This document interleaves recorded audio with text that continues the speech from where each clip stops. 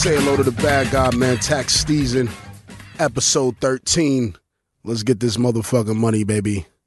I'm just out here trying to eat. Listen, I just ate some wings, y'all. The shit was terrible. The wings were garbage. I don't ever want them shits again. But anyway, it was a busy week in the news, man. Let's start it off with Sister Rachel. Sister Rachel, how you doing, Sister Rachel? Sister Rachel, who are you? Who are you, Sister Rachel? Who the fuck is Rachel Dolezal, whatever her name is, Shaniqua, whatever your name is? Listen, Rachel, who the fuck are you? You know, at first I was like going out for this girl. I was like, yo, Rachel was kind of dope. She wanted to be black. She wanted to be down. You know what I mean? We should all be flattered by this. You know what I mean? This is big for us. And then the more and more I started digging in, I'm like, Rachel is fucking a psycho. Because she lied about having cervical cancer. She lied about being raised in South Africa. She paid a black dude to come and act like her father. It's nothing to be flattered about that. Any person that's lying that much and is a public figure should not have their job. You know what I mean? And for her to do all that, I still don't know what the underlying reason would be for her to act like she's black. I wish I could see like the white people facing their home when they heard that story. Like, I wish we just all had like the hidden cameras where we could just watch their reaction as that shit came across on the news, because that Rachel shit, this might be the biggest lie in the United States of America fucking history, besides we was getting 40 acres and a mule. You know what I mean? So I don't know, man. That's fucking mother Rachel Dolezal, whatever, bitch. She resigned today. Good. We don't need her.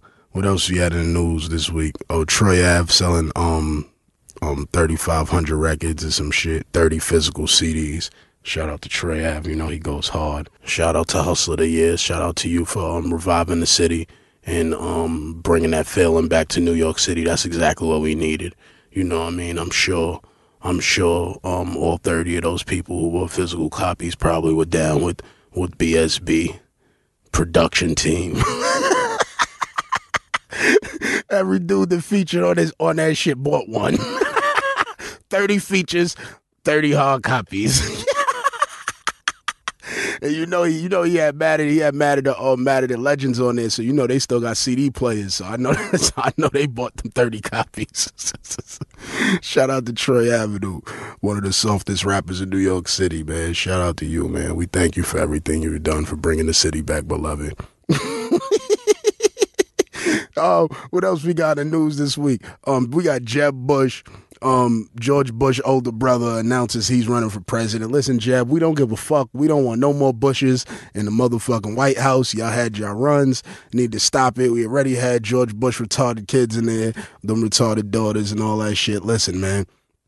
We good, Jeb. We don't need no more motherfucking Bushes, man. It's just too many of you motherfuckers. Y'all think y'all just gonna run the White House until the end of time. Yo, I can't wait till Sasha and Malaya get older so they could be the second females after motherfucking Hillary, because I can't take this shit no more with the Bush family. Y'all motherfuckers stay the fuck away from the White House. Y'all need to get banned. But, you know, we gotta speak about the beloved brothers up in Clinton Correctional Facility in Dannemora, New York, 20 miles from the Canada borderline, who escaped and are still motherfucking on a run for 9 days right now. For 9 days. Shout out to them dudes, man. That's what freedom is about, man. I always tell people, man, the slaves didn't get free by negotiation, man. We had to sneak our way the fuck out. We had to be tough, man. And that dude, man, I heard it they said, I read an article today, and it says one of the prisoners was very well endowed. They said everywhere he went, women talked about his penis, and they think that's how he lured the woman in from the tailor shop. If that ain't the funniest shit in the fucking world, yo. Big dick niggas getting out of jail. Go flash a female CO, man, and get yourself a motherfucking drill bit, a hacksaw, and get yourself out of jail. Because they said this motherfucker, that's how he got out of prison. And that's the funniest shit I read today, man. But, yeah, man, I had the pleasure of interviewing Freeway Ricky Ross, the legend from Los Angeles, California. The street legend, drug dealer, coke distributor, supplier for the Giacana motherfucking Nicaraguans, one of the black men who almost took down the CIA by himself. Like, you know, Ross is like a legend on a different level, man. This dude got chances. He had a chance to change his neighborhood, and he made it worse. And then he went to jail, and then he was reforming himself, and then he went to do a favor for his friend, and then his friend set him up after he came home from jail and was trying to do the right thing. And now he's back home again after he was supposed to do life after getting an appeal. So this is definitely something that y'all want to hear, man. Tax Season, episode 13. Tax Stone, Tax Season, Say Hello to the Bad Guy, episode 13. We got Freeway Ricky Ross in here, fresh from California. How you feeling today? Man, you know it. You know it. It's my time, man. Yeah, man. Freeway Ricky Ross, man. And for y'all that don't know him, man, he's a legend. He's a survivor of the game, a survivor of the government, a survivor of the streets, a survivor of many obstacles. Freeway Ricky Ross is a ex-drug dealer that the rapper Rick Ross mimicked. Well, took the persona of Stole, some might say. Perpetrate. Rick Ross might say perpetrated a fraud. But you know, we got Freeway Ricky Ross here, man. Man, you're real. Yo, man, how was it for you growing up in LA before you got to selling drugs? Oh man, it was a struggle, you know. There were no jobs. Shit was bad, man. You know, we want to change, you know, at any cost. You know, even if it meant dying, you know, or killing. You know, we want to change, man, and we went for it. How was like life for you? Like, were your parents wealthy? Were they poor, middle class? Hell no.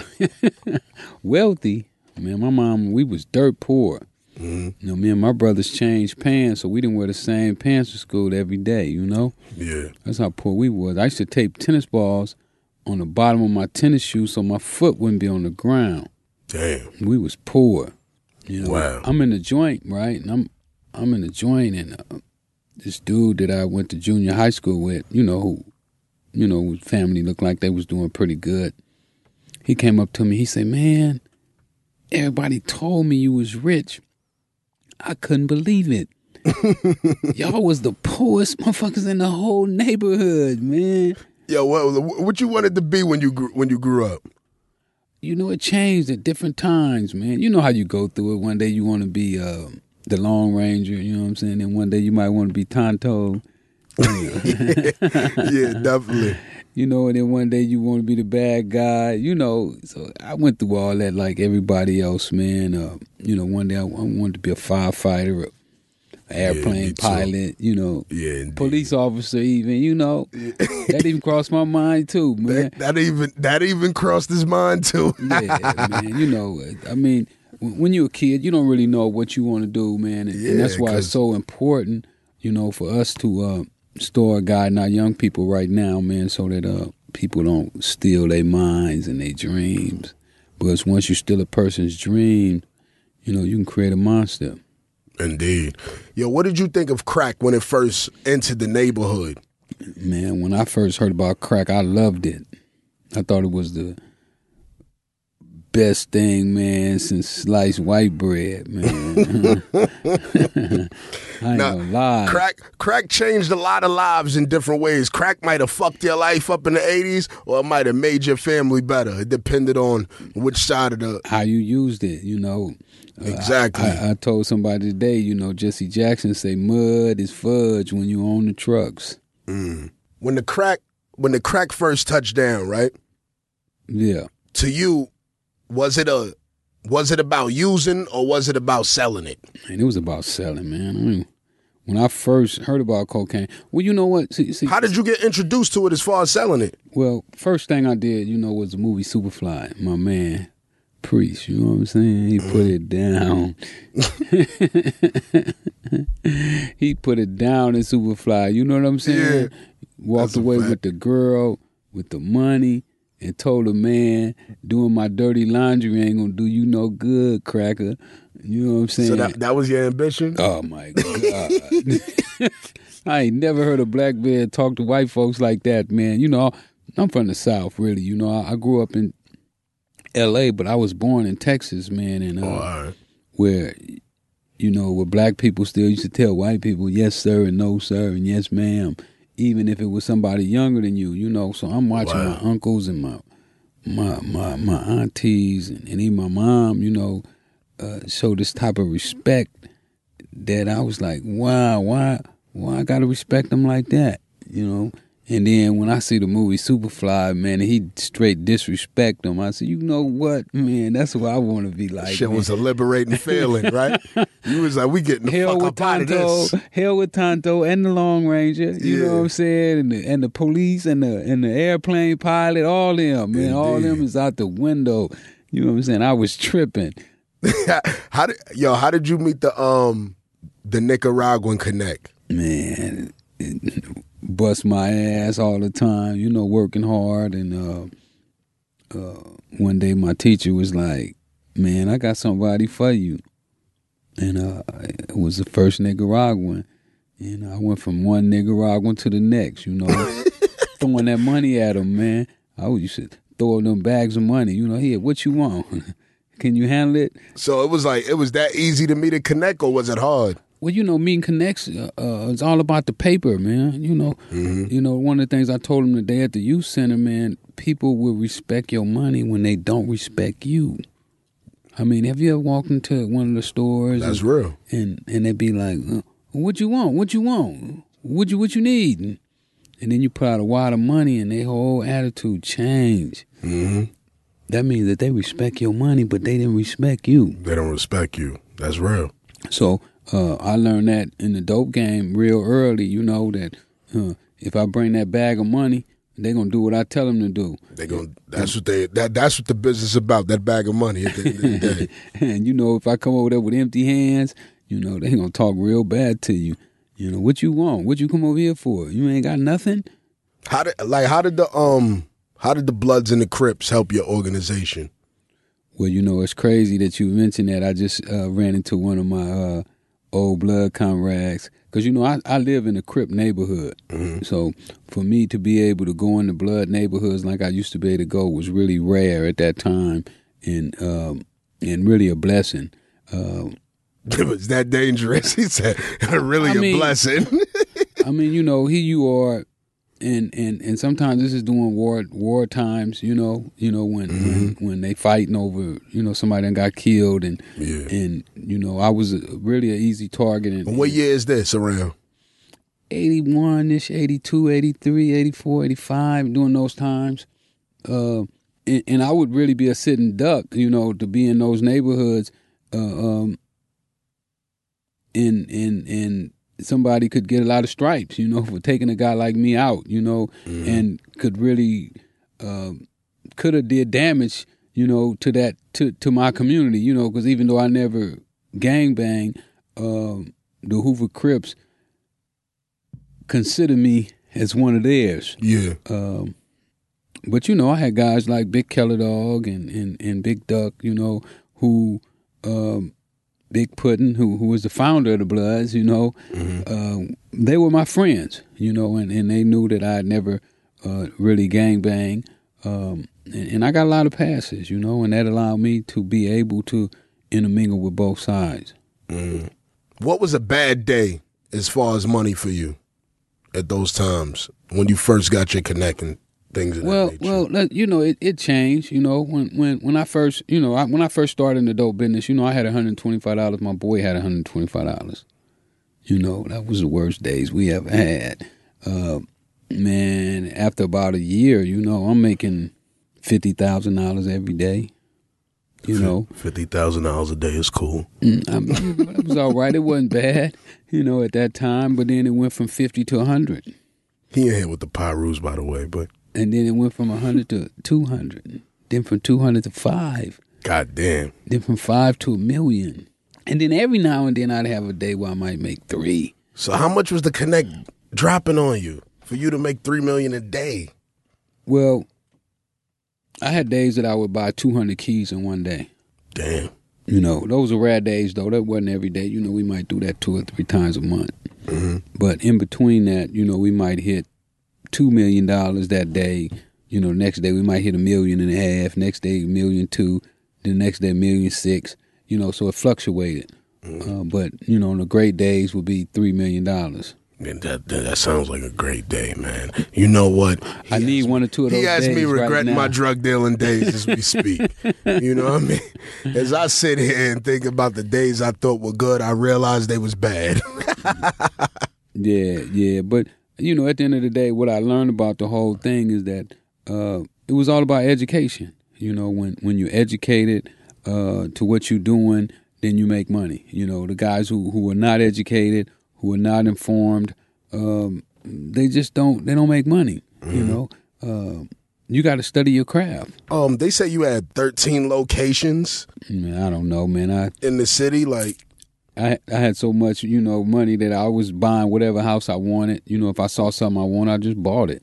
You know, I didn't even care about the price. You know, as long as it was fair, I just bought it. So you know, I had spots all over the place. And it was still during the time where guys could stand on the street. So I don't know how many places I had. So how far did your operation expand? Like, was it just in L.A.? Oh, no, man. Dudes was coming from all around the country, you know, to go to L.A. You know, we became pretty much the cocaine capital of the United States. So, you know, guys were coming from Detroit and New York and Chicago and Miami and Texas and, you know, all over the country to score. So what was like your ultimate goal when you were selling coke? What did you spend your money on? Property. You know, I'd become addicted to buying houses and businesses. My goal was to do like Priest did in Superfly and get out the game, you know, but I wanted to get out rich. You know, I wanted to get out with a steady income, with not the same money I was making in the drug business, because I wasn't foolish enough to believe that that I could make that kind of money doing anything else. But I definitely wanted to be put in a position where I would be comfortable. Yeah, I understand that. Definitely gotta. I always tell people, it's like these days, like hustlers, they just hustle for a car. Not even that. A gold chain. For garments. Yeah, for a gold pair of change. Nikes. Yeah, and that's like the end result for them. Like, it's like nothing else. Well, you know, I tell them, man, take a lot of pictures. Because that's all you're going to have when you in jail. Yeah, man. There's a lot of pictures. A lot of pictures, man. So, I mean, it'd be crazy, right? You see guys coming in there and they got their photo albums. Like, they were sharp, right? They already took the pictures. They done took the ones with them in the bed with the naked girls. Yeah. I was like, man, you was sharp. You took all them pictures. You got your cars. Yeah, that shit is funny. Where that car at now? Where it's at? Oh man, you know they confiscated that one. Where that girl at? Man, you know they don't hang around when you get 25 years. Exactly. So you know, I just recently had this discussion. I was telling this girl how I was with a dude that she knew in jail, and I was like, yeah, he was in jail, and he was asking people like, yo, ask tax. Like, I had the Lambo, I was driving the Lambo in the hood, and I was driving the Bentley, and I was like, yeah, he was. But while we was sitting in jail, he didn't have no money in his commissary. He didn't have one girl checking for him. Wow. So I was like, what is that shit for? So, you know what I mean? I tell a lot of dudes that like do crime and like to spend money on women so much. I'm like, spend it on your family, spend it on the women that love you. Because when you get in there, you'll be surprised when you find out who loves you and who don't. Oh, absolutely, absolutely. You know, and it's tough. You know, how was that for you when you your first bed touching jail? Like, well, how you was know, that when for I you? first went down, I was a little mad at my girls, you know, because they stopped running and you know stopped looking out. But at the end of the day, you know, they came into the relationship one way, and when that relationship changed, they left. Mm-hmm. And I totally understand. You know, you come in a relationship, you doing this with a dude who's rich, and now you got a dude who's in jail, who's broke, ain't got nothing going for herself. Why should she stay with you? You know? Yeah, you're right. I mean, you know, you would think, you know, maybe keep it real. I would have been happy if they would just send me a letter, you know what I'm saying, and send me pictures of my kids sometimes, you know. But at the end of the day, once you become an empty bottle, don't nobody want to be bothered with you.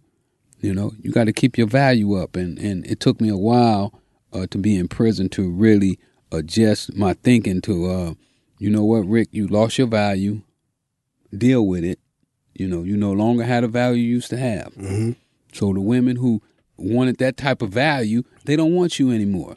I remember I was locked up upstate, and I was sitting there, and I'm like, I'm sitting there, and it's like this chick came to see me out of nowhere that I like used to speak to rarely, and I was like mad surprised that she came to see me, and it was like wow, like what the fuck, like.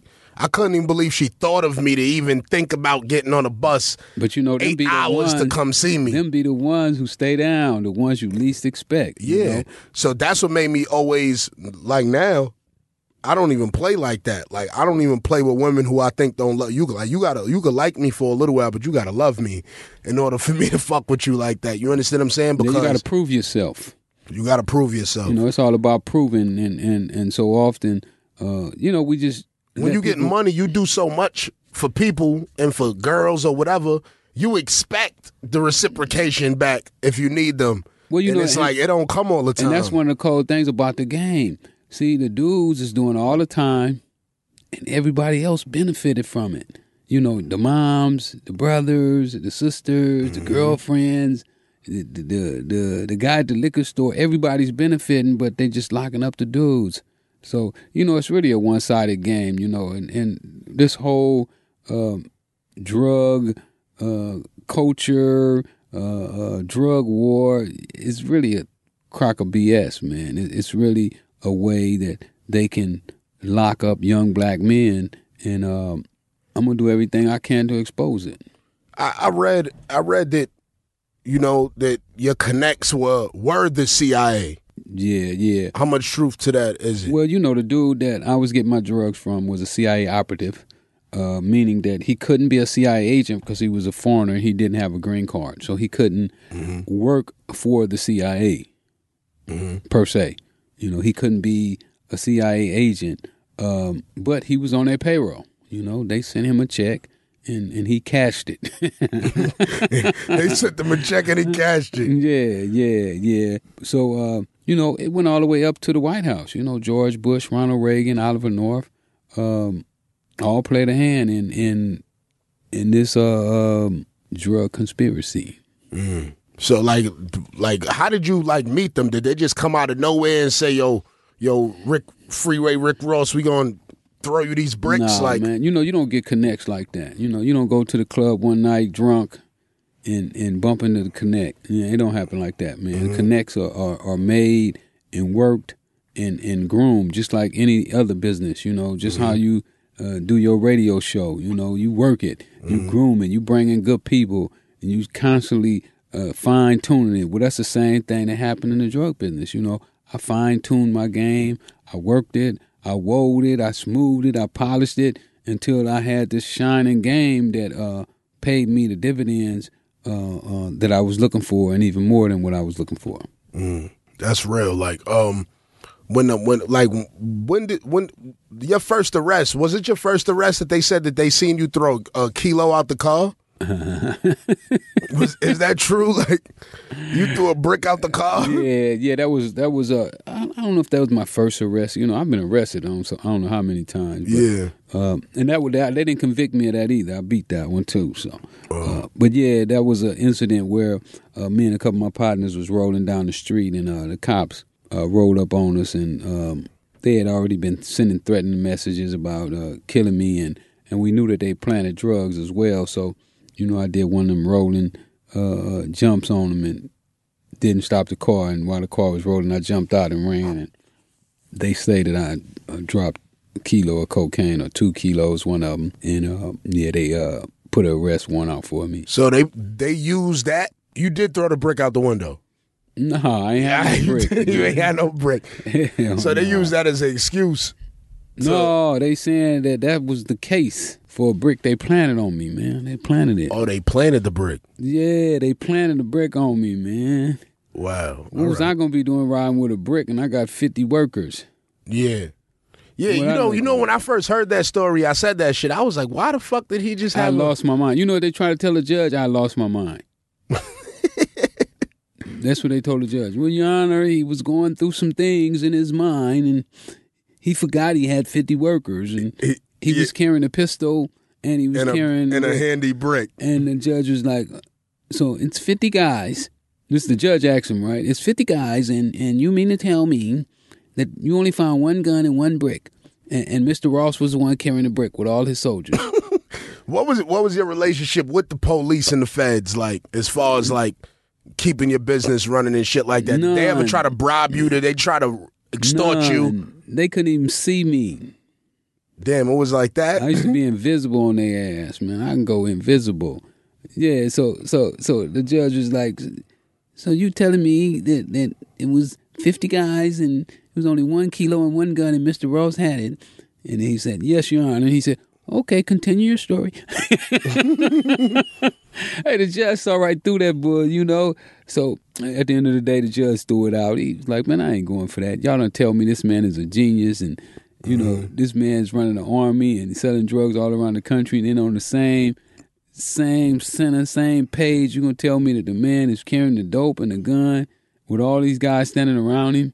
Mm-hmm. Stop it. But, you know, when you do your work, man, it shines through, you know, and just like right now, man, it's shining through. You know what I'm saying? You can't block it out. You know, going hard. You got the documentary coming out. What is it called? Man, Freeway Cracking the System. You saw it. Dope. Yeah. Pure dope. And that's why none of the networks don't want to touch it. They don't want nothing like that there. The real. Yeah, well, you know, that's the game. Like, you know what I mean? When it's too authentic, like, it's like, no, it can't be real. Yeah. Like, they know it's real. It almost has to be fake. It almost has to be acted out. Like, it can't be real. Don't let it be real. You know what I mean? Y'all mean to tell me that he's in our midst? We got somebody like this here that ain't scared of us? That'll bust us out? How did the CIA and the government like react when everything started to unravel? Well, you know, they went through a whole lot, man, when Gary Webb broke the story about the CIA being involved with selling crack cocaine. I was still a little disappointed because I felt that once this type of information was out, you know, we got 600,000 black men in prison right now for nonviolent drug offenses. And I was really hoping that in some way or somehow we would get some relief for some of those guys. You know, we got guys been in jail for 35 years that absolutely no violence in their jacket, just selling drugs. Yeah, that shit is crazy. Obama did pardon about 22 guys a couple months back, but way too little, you know, and too late. So I'm hoping that, you know, we can get some relief for a lot of our sons and daughters and uncles and mothers and sisters and brothers, you know. So that's one of my agendas right now, to try to get some relief for a lot of the people that got caught up in this artificial drug war. As far as the drug war, they used the drug money that you sold on the streets for the government in order to fund the war.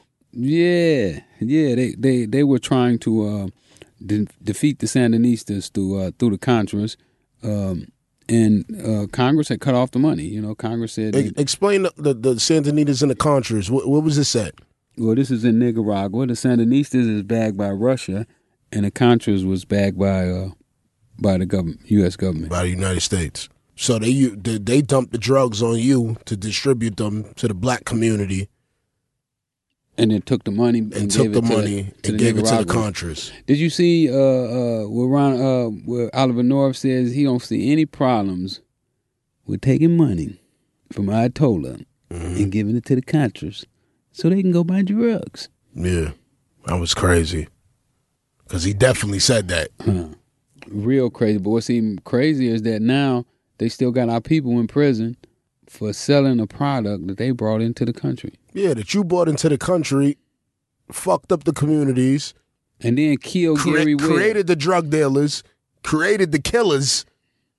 And then killed Gary Webb for breaking the story. Gary Webb, that was the reporter. The reporter. What was he from, the New York Times? No, he was from the San Jose Mercury News. New York Times ain't gonna print nothing. Oh yeah, San Jose Mercury. All right. And explain the story on Webb. Well, you know, Webb had got in contact with me and told me that he had some information pertaining to my informant, the guy who had set me up, and he would share his information with me if I would share my information with him. So we talked. We got down to the point where he showed the world that this guy worked for the CIA, and then the CIA even admitted it themselves. But later on, Gary was found dead, shot in the head with 2 bullets, shot in the head twice. So you don't believe that it was a self-inflicted wound like they say? Well, I don't know. I didn't see the autopsy.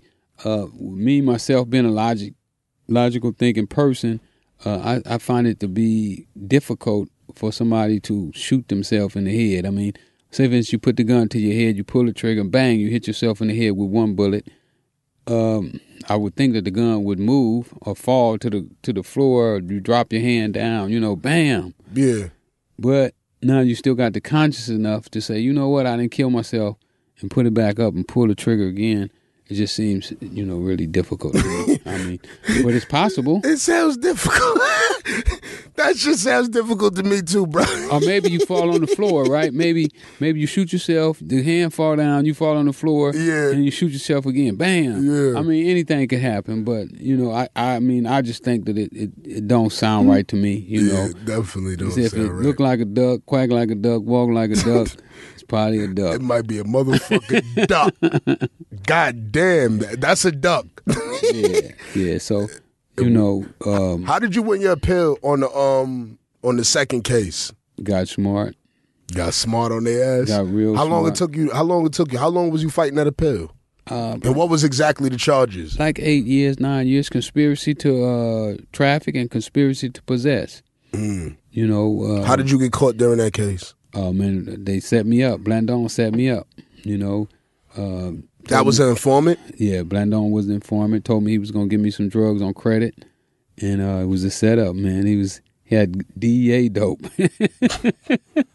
Damn, DEA stamps on the dope? Yeah, DEA stamped all over the God dope. Damn. So that's what went down. But, while I was in prison, man, I didn't sit on my hands. I went in there and I got educated, which is one of the things that I'm doing right now, man, going around the country trying to educate our young people and let them know, man, that they got to get smart. We can't be out here being dumb and stupid, because had I been dumb and stupid, I never would have made any money in the drug business. But what I did, educated myself, learned the business, and booyah, the money came. Mm-hmm. And that's exactly what we got to do right now as a people. We got to get educated. And by the way, you can start off with this book, Freeway Rick Ross, The Untold Autobiography. Mm-hmm. Check it out. Yeah, we got the book in front of us right now. Freeway Rick Ross, The Untold Autobiography by Rick Ross with Kathy Scott. I'm going to definitely scoop one of these before he spins out. They calling it the Ghetto Bible. I know the women, they don't know nothing about it, but you street cats, y'all know, y'all better go get it. I got about 15 of them left before I leave New York tomorrow. I'm leaving tomorrow, so y'all come holler at me, because I definitely don't want to carry them joints. Yeah, those shit to be going. That ain't about nothing. Niggas always embrace the real ones. You know what I mean? We should. We should. You know how that go. Speaking of the real ones, you sued Rick Ross, the rapper. He ain't no real one. You can't mention no real round. More like fake one. What's his real name again? Robert Williams. Robert Williams. Okay, so we'll say Robert. We'll call him Robert Williams. We'll call him Rick Ross. Let's call him Will. Who? Will. Will. Okay. We'll call him Will. We call him Will. We're gonna call you Ricky Ross. All right, that's it. I mean, that's his name. What was the situation exactly with you and Rick Ross? Did y'all ever speak beforehand, before you sued him, or anything of that nature? Yeah. I talked to him when I was in jail a few times, and you know what I'm saying, he sold me some lies just like he sell the rest of the world. Mm-hmm. I mean, the guy would have you believing that he was a drug dealer when he was really a correctional officer. So, I mean, and that's the same thing he tried to tell me. Man, I'm coming down there to see you so we can get our business worked out. Totally the opposite. Yeah. He never want no business worked out. You know what I'm saying? He didn't want nobody to know that Rick Ross really existed. He probably was praying that they didn't reverse my case. Wow. You feel like he might have felt that way? Yeah, he probably did. I mean, you look at it like this here. I don't like dudes who think like that. If you take a cat name and persona and livelihood, and you make money off of it. And now this cat is finna get out of prison. Don't you get this cat a hand?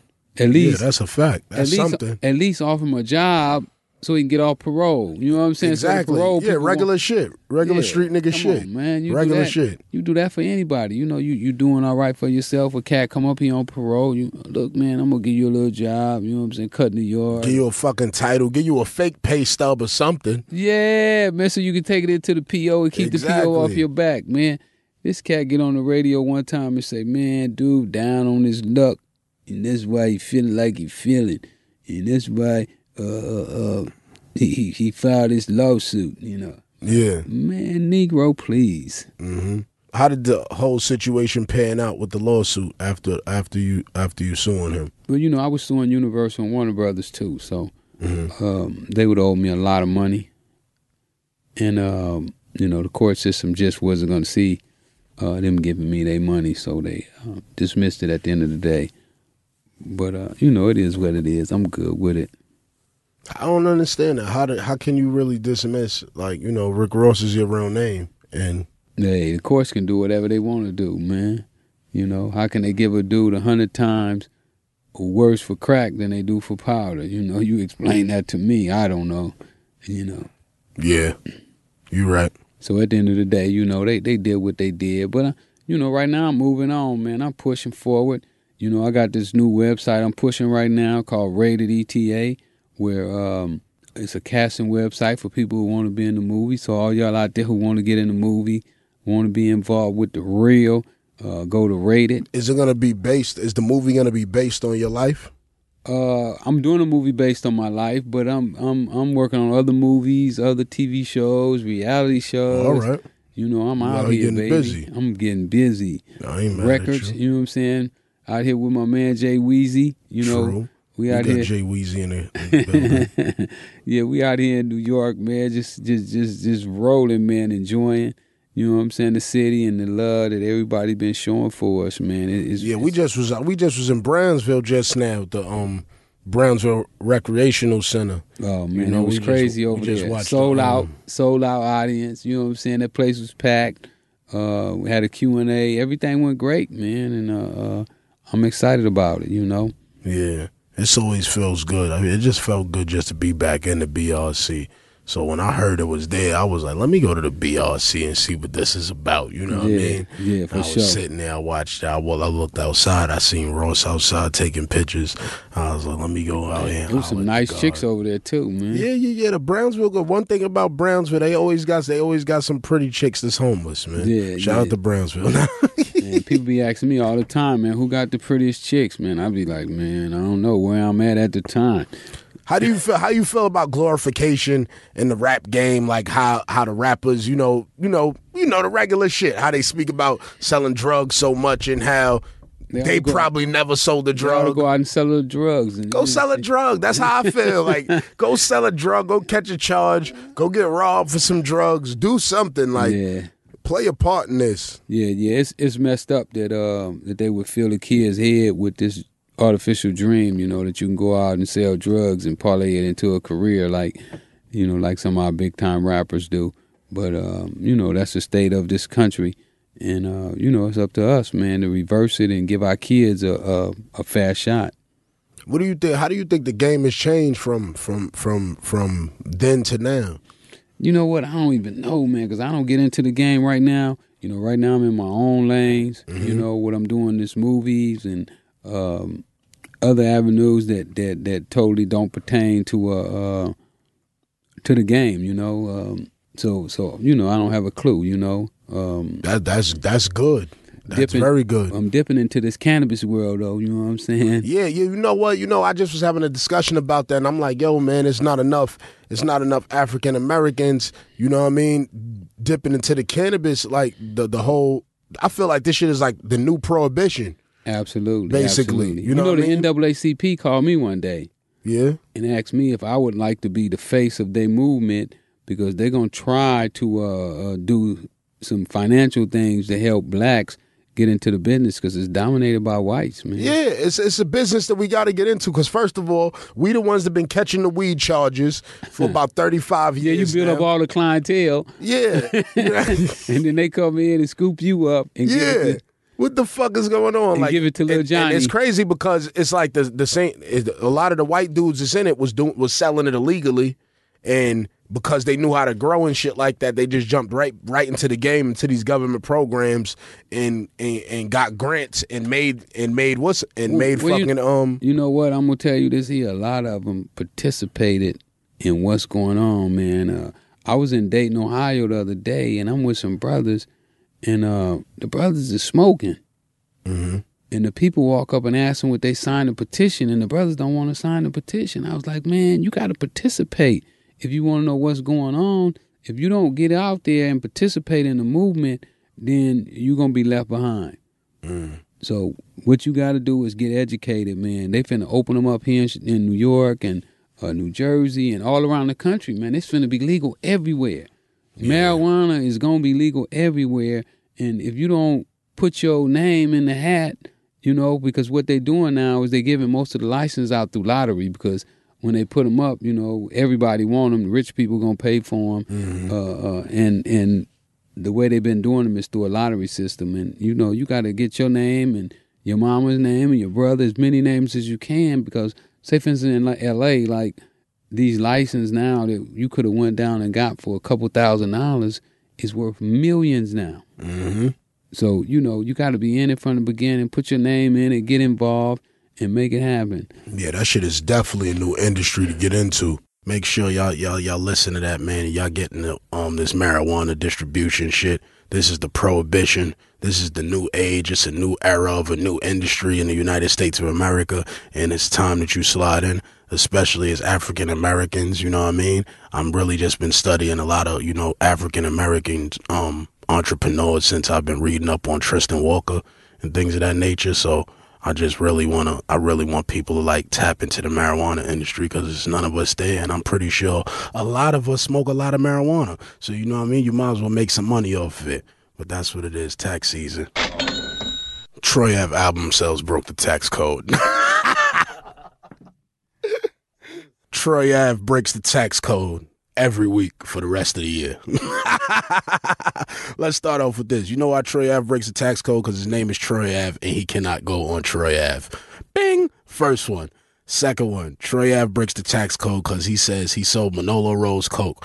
Did he chip the piece of coke off the bricks that were in his backpack? Or did he happen to have a spare 50 on him? Do you sell bricks or do you sell dimes? Please explain yourself, young man. Part 3. What he mean nobody where he at? Troy Ave had 3 motherfucking performances with Manolo Rose in Texas and showed up to none of them. And I was at every single one of them. So where was you at? Explain why you made it to no shows that Manolo Rose was performing at in Texas. You know what I mean? And part 4, you can't listen to nothing that Troy Ave says because his name is Troy Ave and he can't do nothing on Troy Ave. Also, he's a lemon. Like, you know what I mean? He has like a high top and he emulates people. He emulates 50 Cent and other drug dealers and steal people's style. He wears jeans how Lito used to wear his jeans, like all types of shit. The nigga's a weirdo. The nigga's suffering from an identity crisis and he out here perpetrating a fraud for the masses trying to be accepted. You understand what I'm saying? And nobody respects him in the whole entire Brooklyn. Nobody. No gangsters, nobody. Let me explain something to y'all. I am an internet nigga. Troy Ave is right. I'm on the internet every day. I like the internet. The internet has been good to me. Troy Ave was on the internet every fucking day for 5 years, just as long as I've been. Since I came home in 2009, Troy Ave has been on the internet. He bought his Twitter page. The nigga's a fucking weirdo. Like, you know what I mean? Like, what do you mean I'm an internet nigga? What does that mean? When you say you're an internet nigga, does that mean like you're pussy or something? You see he didn't say that. You see he knows how to phrase his words properly, right? Because he knows. I've been at Troy Ave video shoots, you understand? After I have slandered him. This was just last year, Slowbuck Studio. I was just at the video shoot. I got arrested right after the video shoot. Like, this is all a proven fact. So you can't act like you never seen me since I've been disrespecting you. I've been disrespecting you for almost 5 years, and I've seen you at least 5 to 6 times. You understand what I'm saying? So be respectful and stop acting like, oh, these people not out, not listen, nobody's impressed by none of that shit. Nobody's impressed by nobody you be with. Nobody cares about none of them fake tough niggas with the big shoulders that you be with. Nobody's impressed by none of that. Nobody's impressed by that fat ass nigga you be with. None of that. Nobody's impressed by that shit, beloved. Like, you know what I mean? Like, save that shit for somebody else. Like, go beef with McConan or some shit on a record or some shit. Save that shit for them. Cause we not the ones, we don't believe you, my nigga. Like, you have to prove yourself. It's on you, beloved. It's on you. God bless. Troy Avenue broke the tax code every week for the rest of the year. Yeah, make sure your motherfuckers go rate me on podcast app, review. All you got to do is search Tax Season in the podcast app. Once you search it, you click the picture, and then in the middle tab, you're going to see review. Click review, and make sure you rate, and you motherfucking, you rate, and you motherfucking review my podcast, motherfucker. So my shit is lit and shit like that. My shit could be like, you know, like Combat Jack and shit. You know what I mean? Like shit like that. You know what I mean? Thank you. This episode of Tax Season featuring Taxstone is produced by Jonathan Mena, executive produced by Chris Morrow, and engineered by none other than Samir Karam.